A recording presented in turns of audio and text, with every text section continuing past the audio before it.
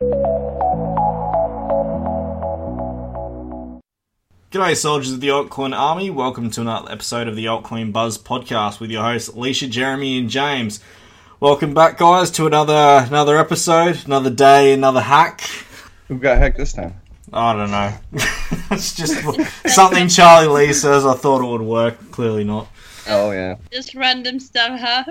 That's right. Look, it's late at night, it's a Friday, TGIF, we're going to kick back, have a beer, chill out, have a couple of laughs, but we've got a special guest on today, David Freuden. He was actually our first interview that we did with Leisha, Maddie and myself, Jeremy. So I know that you've listened to the episode. I know that you're fairly familiar. Without further ado, let's get into it.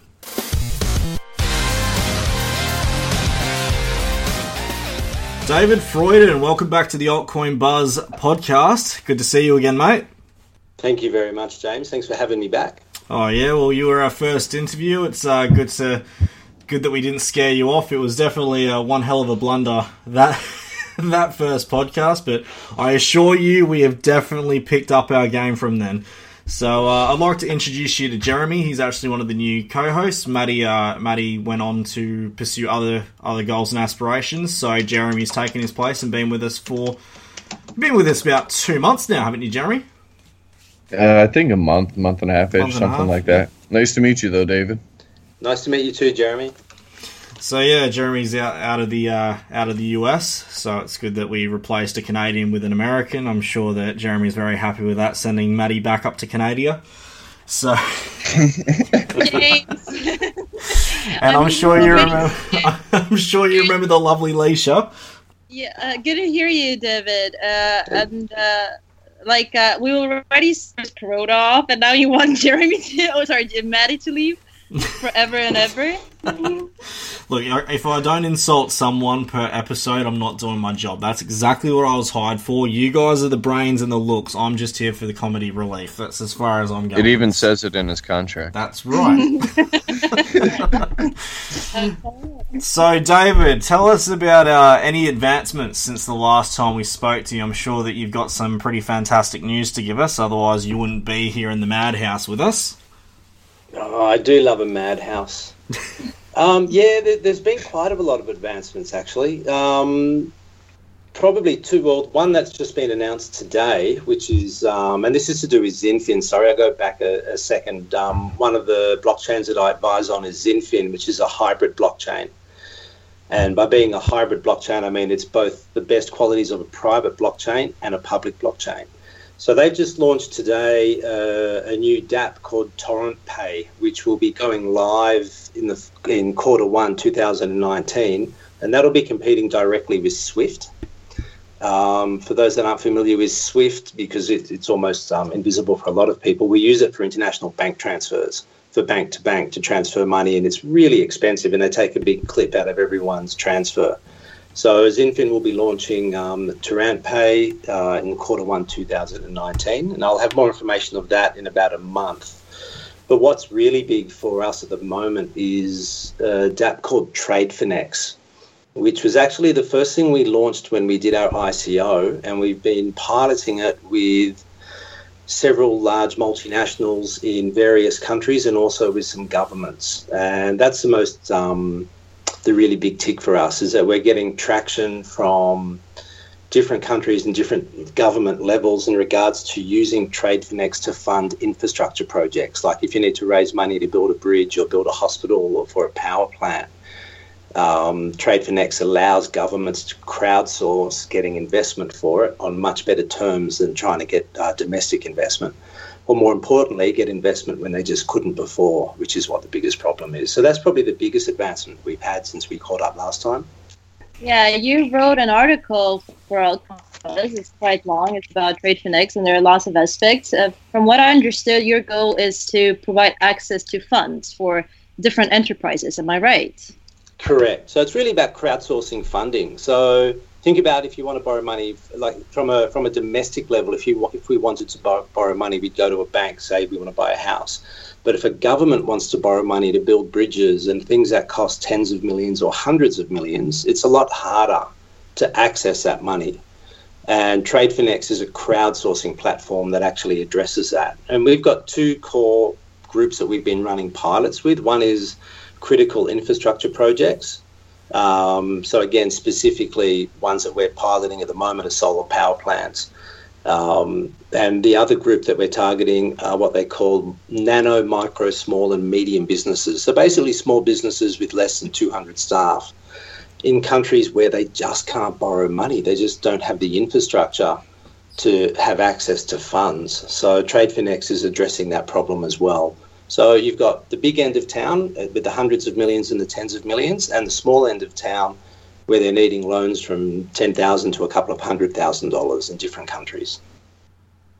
That's actually a very interesting topic to bring up, because I wrote an article about Twigga. Maybe you heard about it. It's like a blog-based app, and Kenyan businessmen, like small businessmen, use it. Is it something you like? So people like that, like regular people in Africa or countries which are alike, can benefit from this project, or only government? Yeah. No, definitely. So when Zinfin launched TradeFinex, they launched it in India with a group called ASSOCHAM, ASSOCHAM. So that's their largest trade organization in India. They've got 450,000 members. So they launched it there so that they could provide access to those members to actually be able to get some funding. Because under traditional, you try to get money, first thing a bank wants is collateral. And a lot of businesses aren't structured that way. So we do definitely target that. And by crowdsourcing finance means investors can be in any other country all around the world. But if they resonate with what your business is and has an understanding of it, they're able to fund you and you negotiate terms through the platform, and then use blockchain to manage its implementation. So it's definitely targeting that group. But I mean, the banks, they ask for a collateral for a reason. How will you deal with the fact that a small businessman or whoever is not able to pay back? Well, there's two different things on that. The first one is, will someone lend to someone without collateral? And the answer to that is yes. It happens every day of the week all around the world. It just comes down to what's the size of the loan and how big is the risk and how do they define risk. The second one is, what do you do if loans go bad? And again, that goes back to risk management. So if you look at even America with your whole collapse of your real estate market, when loans went bad and your whole economy went down, even with collateral, there was nothing to sell. So risk management includes collateral as one aspect, but it's only one aspect of risk management. It's not the only aspect, or about having recourse. In America, you have non-recourse loans as well for businesses where you can borrow money that do have no recourse if things go poorly. So the beauty of TradeFinex is you get to negotiate your own terms. And if you deem the risk to be slightly higher, you can charge a higher interest rate. Or if it's very low risk, you can charge a lower interest rate or different payment terms or a different length or duration. The platform of TradeFinex doesn't set these terms. It's up to the beneficiaries who are seeking funding to negotiate with who they crowdsource with. But what the platform does is help find those people, and then becomes a platform to negotiate the terms using blockchain, so we can remove lots of layers of middlemen and lots of costs. That's very good to hear, actually. What about you, Jeremy? What kind of questions do you have? I'm drawing a blank here. I can't think of anything because, like I said, I just listened to the other podcast last night, and it talked quite a bit about TradeFinex on that one. It's an interesting one. So we had a meeting a few months ago, and we signed up with the official monetary and financial institution forum. So that's like, how you've got, they call them sovereign funds, when governments have heaps of money, of their own money tied up, in central banks, pension funds. So there's about $30 trillion that they invest in infrastructure. So we help working with people like that to use our platform to help them find investments. So you mentioned, Leisha, how do small businesses access money? It's actually the other side as well. How do investors access opportunities? Mm-hmm. and becoming the marketplace for both of them. So it's not really driven just from people needing money. It's also driven from a huge amount of money that's out there looking for investment opportunities that suit their profile. So basically, you have users on the app that are willing to loan out so much money for so many different reasons that they'll pretty much list, and then they just kind of wait on somebody to come around that's needing it, on top of obviously the private crowdsourcing that you were discussing already. Sort of, because we're still in pilot phase. We're due to go live in September, end of September. So there's a bit more hand-holding at the beginning where we're helping match those partners manually. So, for example, we've onboarded some financial institutions, and we know their appetite is to invest in certain infrastructure projects in specific countries. So we've been negotiating to get those specific projects onto the platform so that we can test everything through the blockchain to make sure the implementation happens seamlessly. So that's the benefit of running pilots, is you get to have real user cases, test it, make sure everything works robustly, and then we can roll that out into alpha, which we're looking at doing in a few months. But once we are live, then yes, there'll be more and more investors being onboarded onto the platform, and more beneficiaries looking for funding onboarded onto the platform. And the third leg is we also onboard suppliers. So, for example, if you want to build a solar plant, you also need the people that have the skills to build it. And we onboard them as well so that we can manage the whole payment infrastructure through blockchain on the one platform. Right. Now, I wanted to take you to back to May earlier this year, how Zinfin became the official technology partner for the official monetary and financial institution forum, OMFIM. Yeah. Now, obviously, that's a big statement to make, that you're the official technology partner for that. Looking at the article that you wrote here, you put the Treasury, also known as the global public investor, with an investable asset of $33.8 trillion. With you being this official technology partner, is this the beginning stepping stone? Like, how much further is there to go before this becomes as you put it, the global public investor? When is this going to become implemented in most banks? Because obviously the way that you're talking is you want this implemented all over the world. How far from that goal do you think you are? Well, we're not the only ones tackling that challenge. So research shows that about 90% of every bank in the world is currently investing and researching in blockchain. So no one entity can come even close to servicing all of that. And that's not our objective. What our objective is to build a platform that allows banks, governments, beneficiaries, builders of bridges, etc., to have one environment as a marketplace for matching.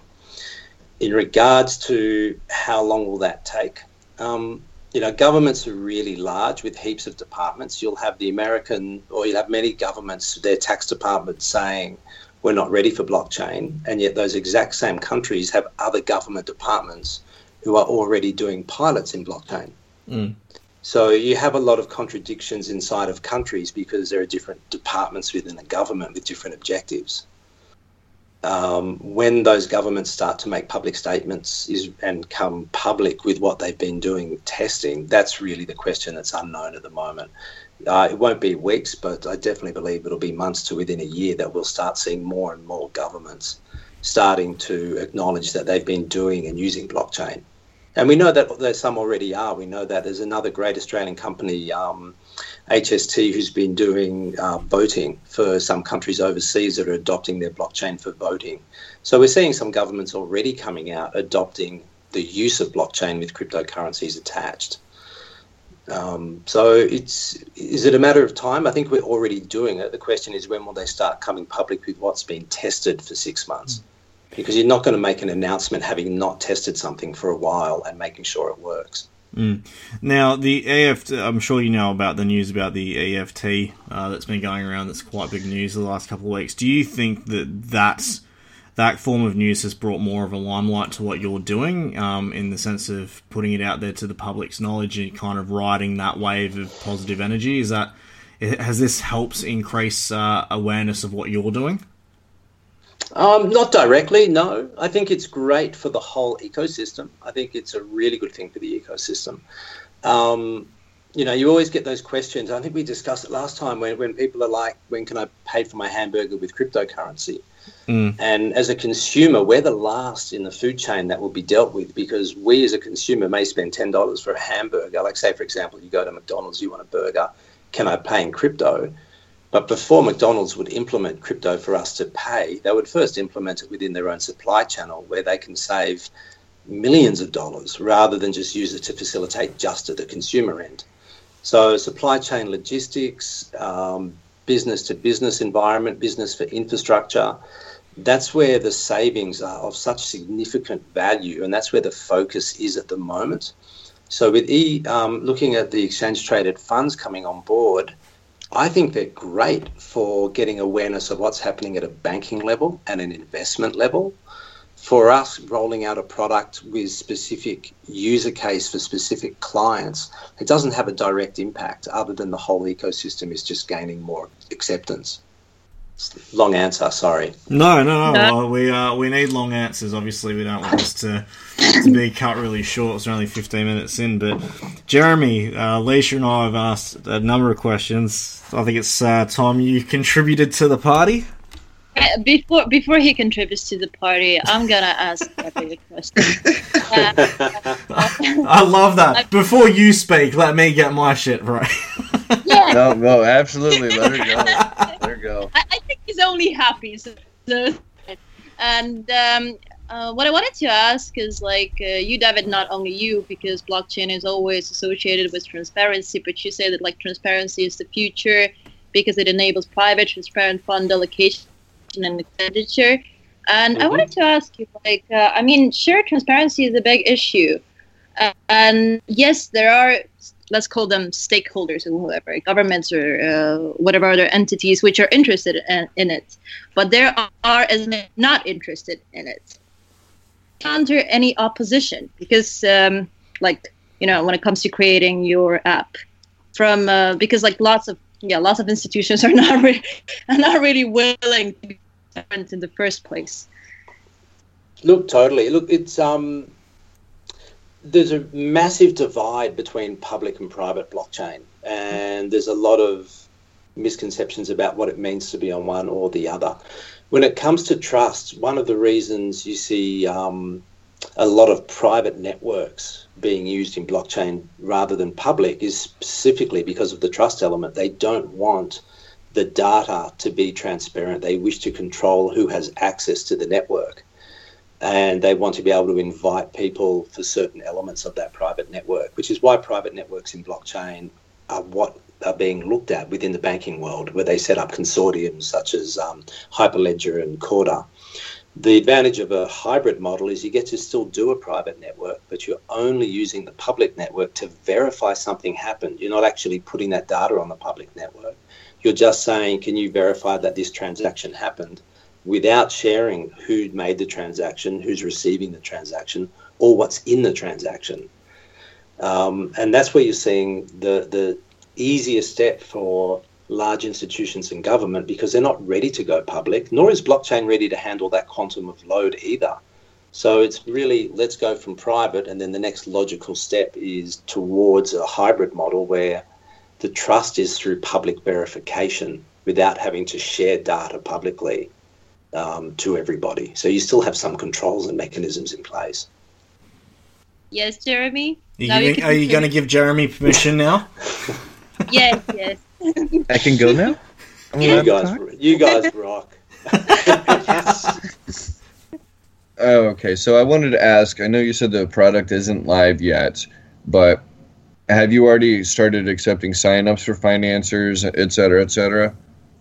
Yes, absolutely. We've been in beta for quite a few months now, and part of that has been signing on all three parties so that we can test what a real user case would look like to make sure that everything works.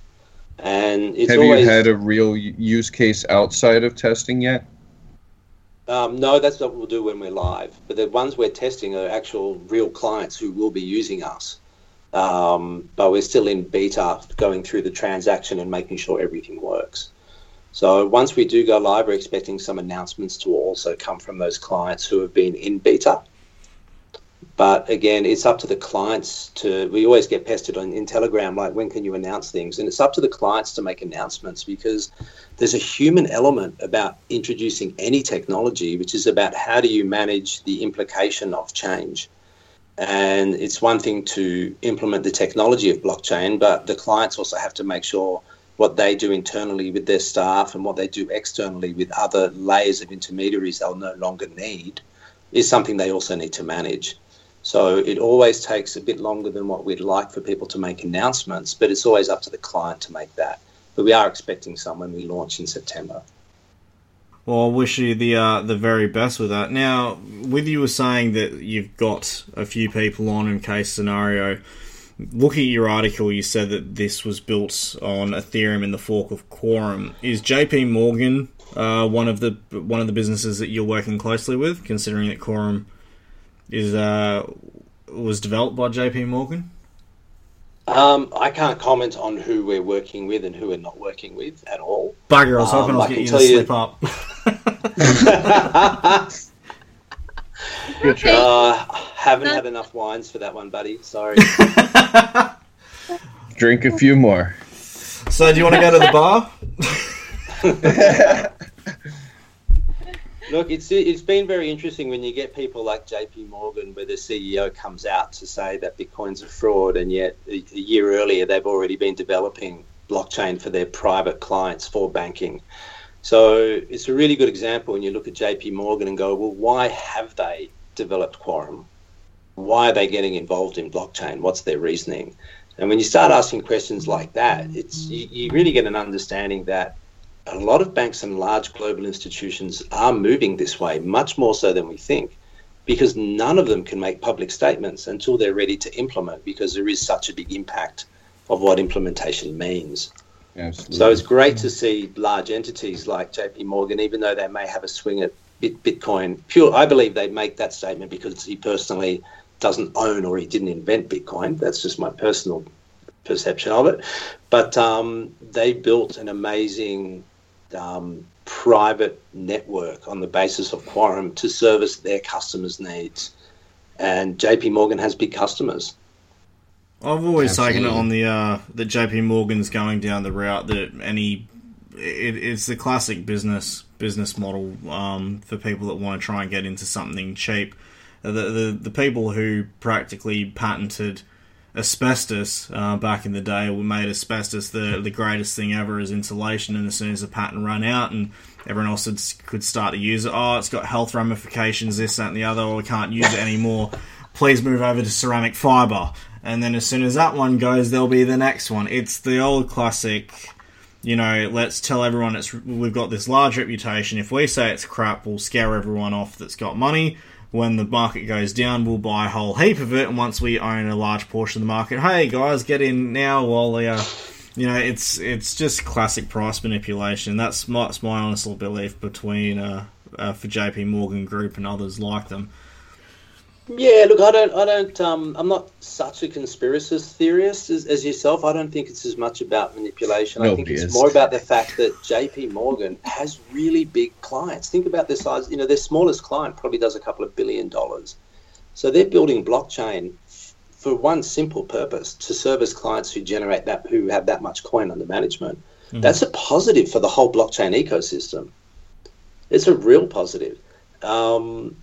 And they're not the only ones doing this. I mean, there's massive groups joined together in different consortiums everywhere. So I think it's positive.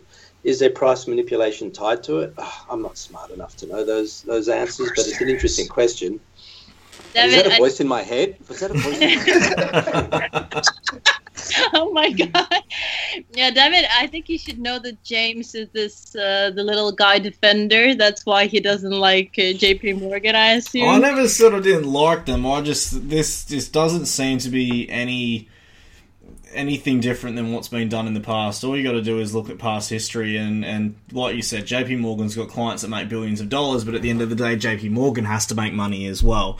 So what better way than if you can get into a market that's dirt cheap, and then you can, with your reputation, get that just on reputation alone to boost the market.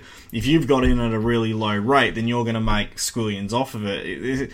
JP Morgan's done it in the past. You know, that's why I don't think it's so much a conspiracy that this is just a business tactic at the end of the day. You just think history is repeating, yeah? Exactly. This is no different than anything else in regards to the stock market. It's the same thing. I wouldn't call it insider trading, that's not it, but it's, if like Warren Buffett, he openly admits he doesn't understand anything about Bitcoin. But if someone told him that, you know, by you saying that would drop the market, and then you can buy it at $5, and then you say Bitcoin's going to be the next best thing, knowing you've got a whole portfolio of people that will put money towards it simply because you say so, why wouldn't you take that advantage? You know what I mean?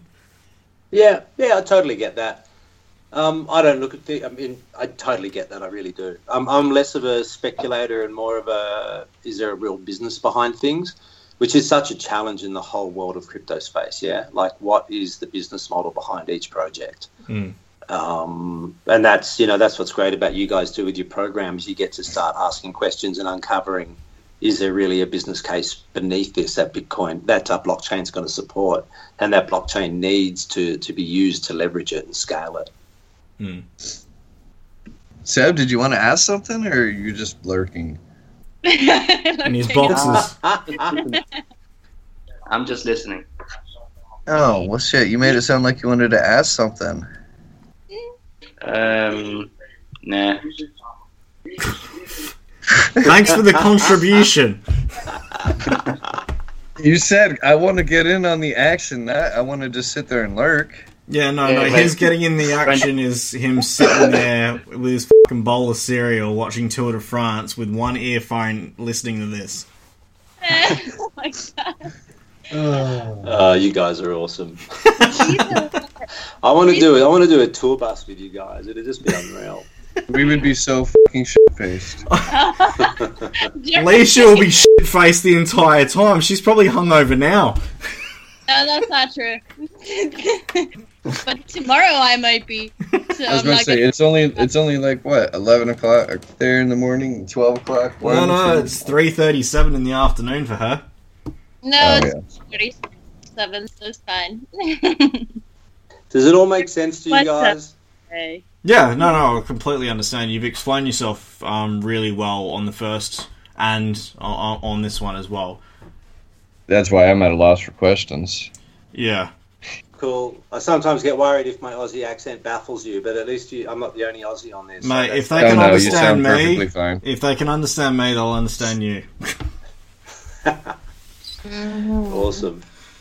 But yeah, no, it's a very simple concept to grab your head around. It's just all of the actual monetary value is hidden because you don't want. It's no one's business how much money gets transferred, but at least there is a record of the transaction taking place, so people know there was money moved. You just don't know how much.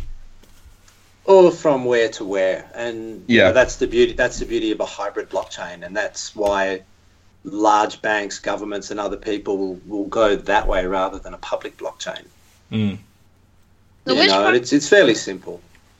Which governments are cooperative right now? I mean, like, I can't mention that at all. Okay. All right. No, because you'll be sent to Gulag. Guys, we need booze. Come on.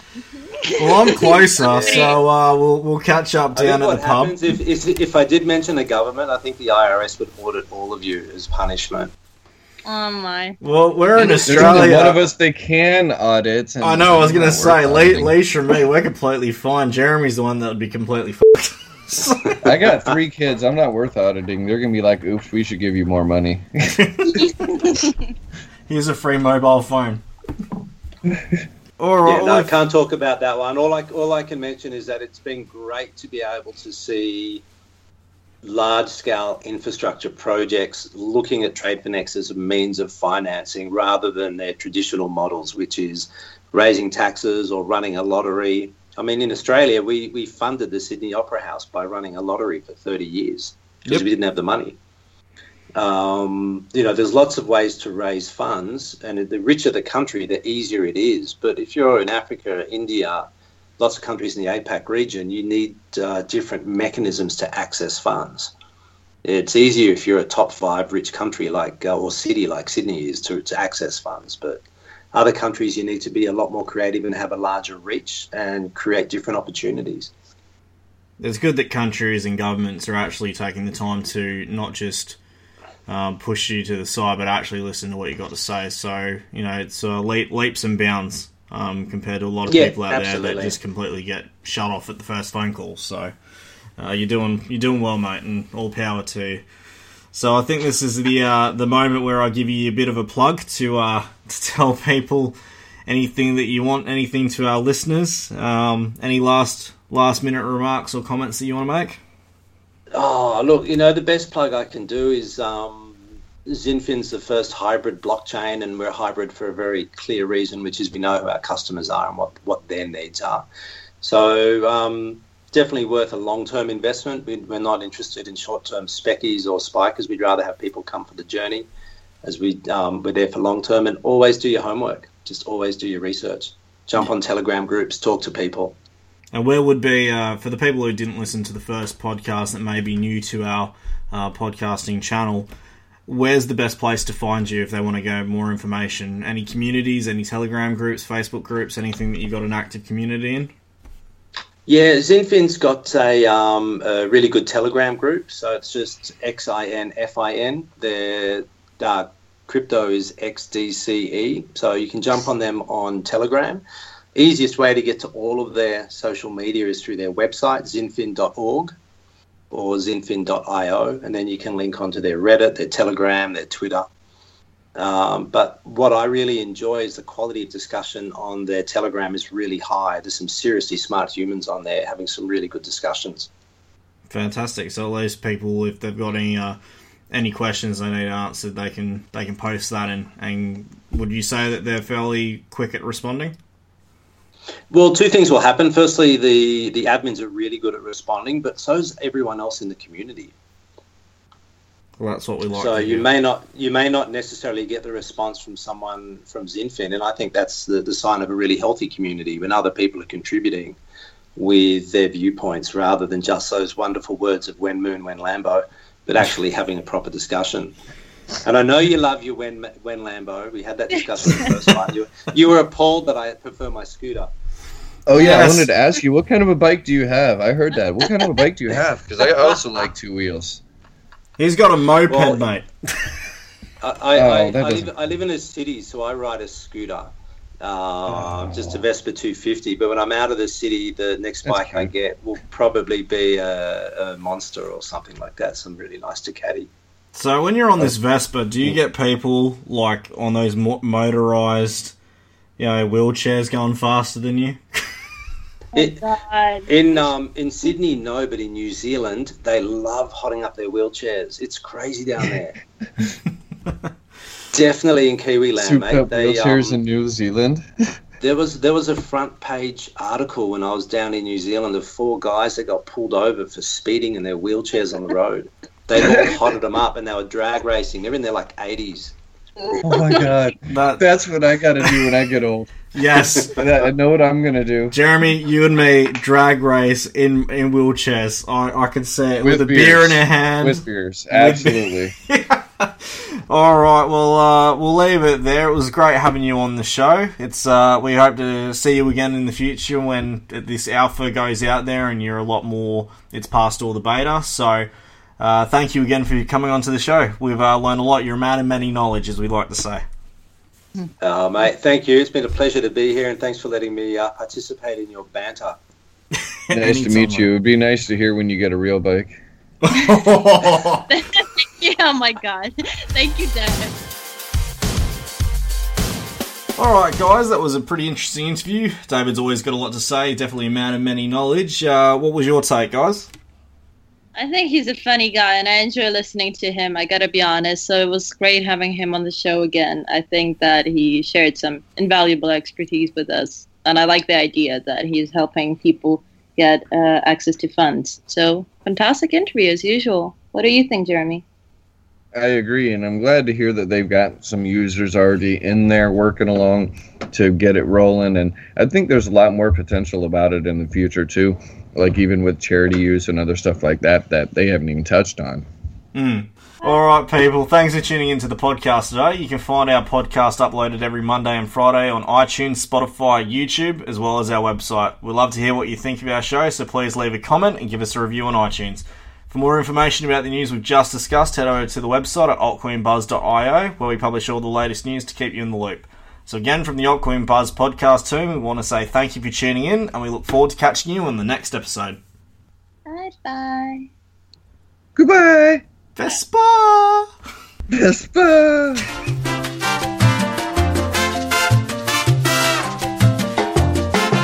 The information discussed on the Altcoin Buzz YouTube, Altcoin Buzz Ladies YouTube, Altcoin Buzz podcast, or other social media channels, including but not limited to Twitter, Telegram chats, Instagram, Facebook, website, etc., is not financial advice.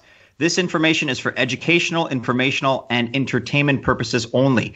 Any information and advice or investment strategies are thoughts and opinions only, relevant to accepted levels of risk tolerance of the writer, reviewer, or narrator, and their risk tolerance may be different than yours. We are not responsible for your losses. Bitcoin and other cryptocurrencies are high-risk investments, so please do your due diligence and consult a financial advisor before acting on any information provided. Copyright Altcoin Buzz, PTE Limited, all rights reserved.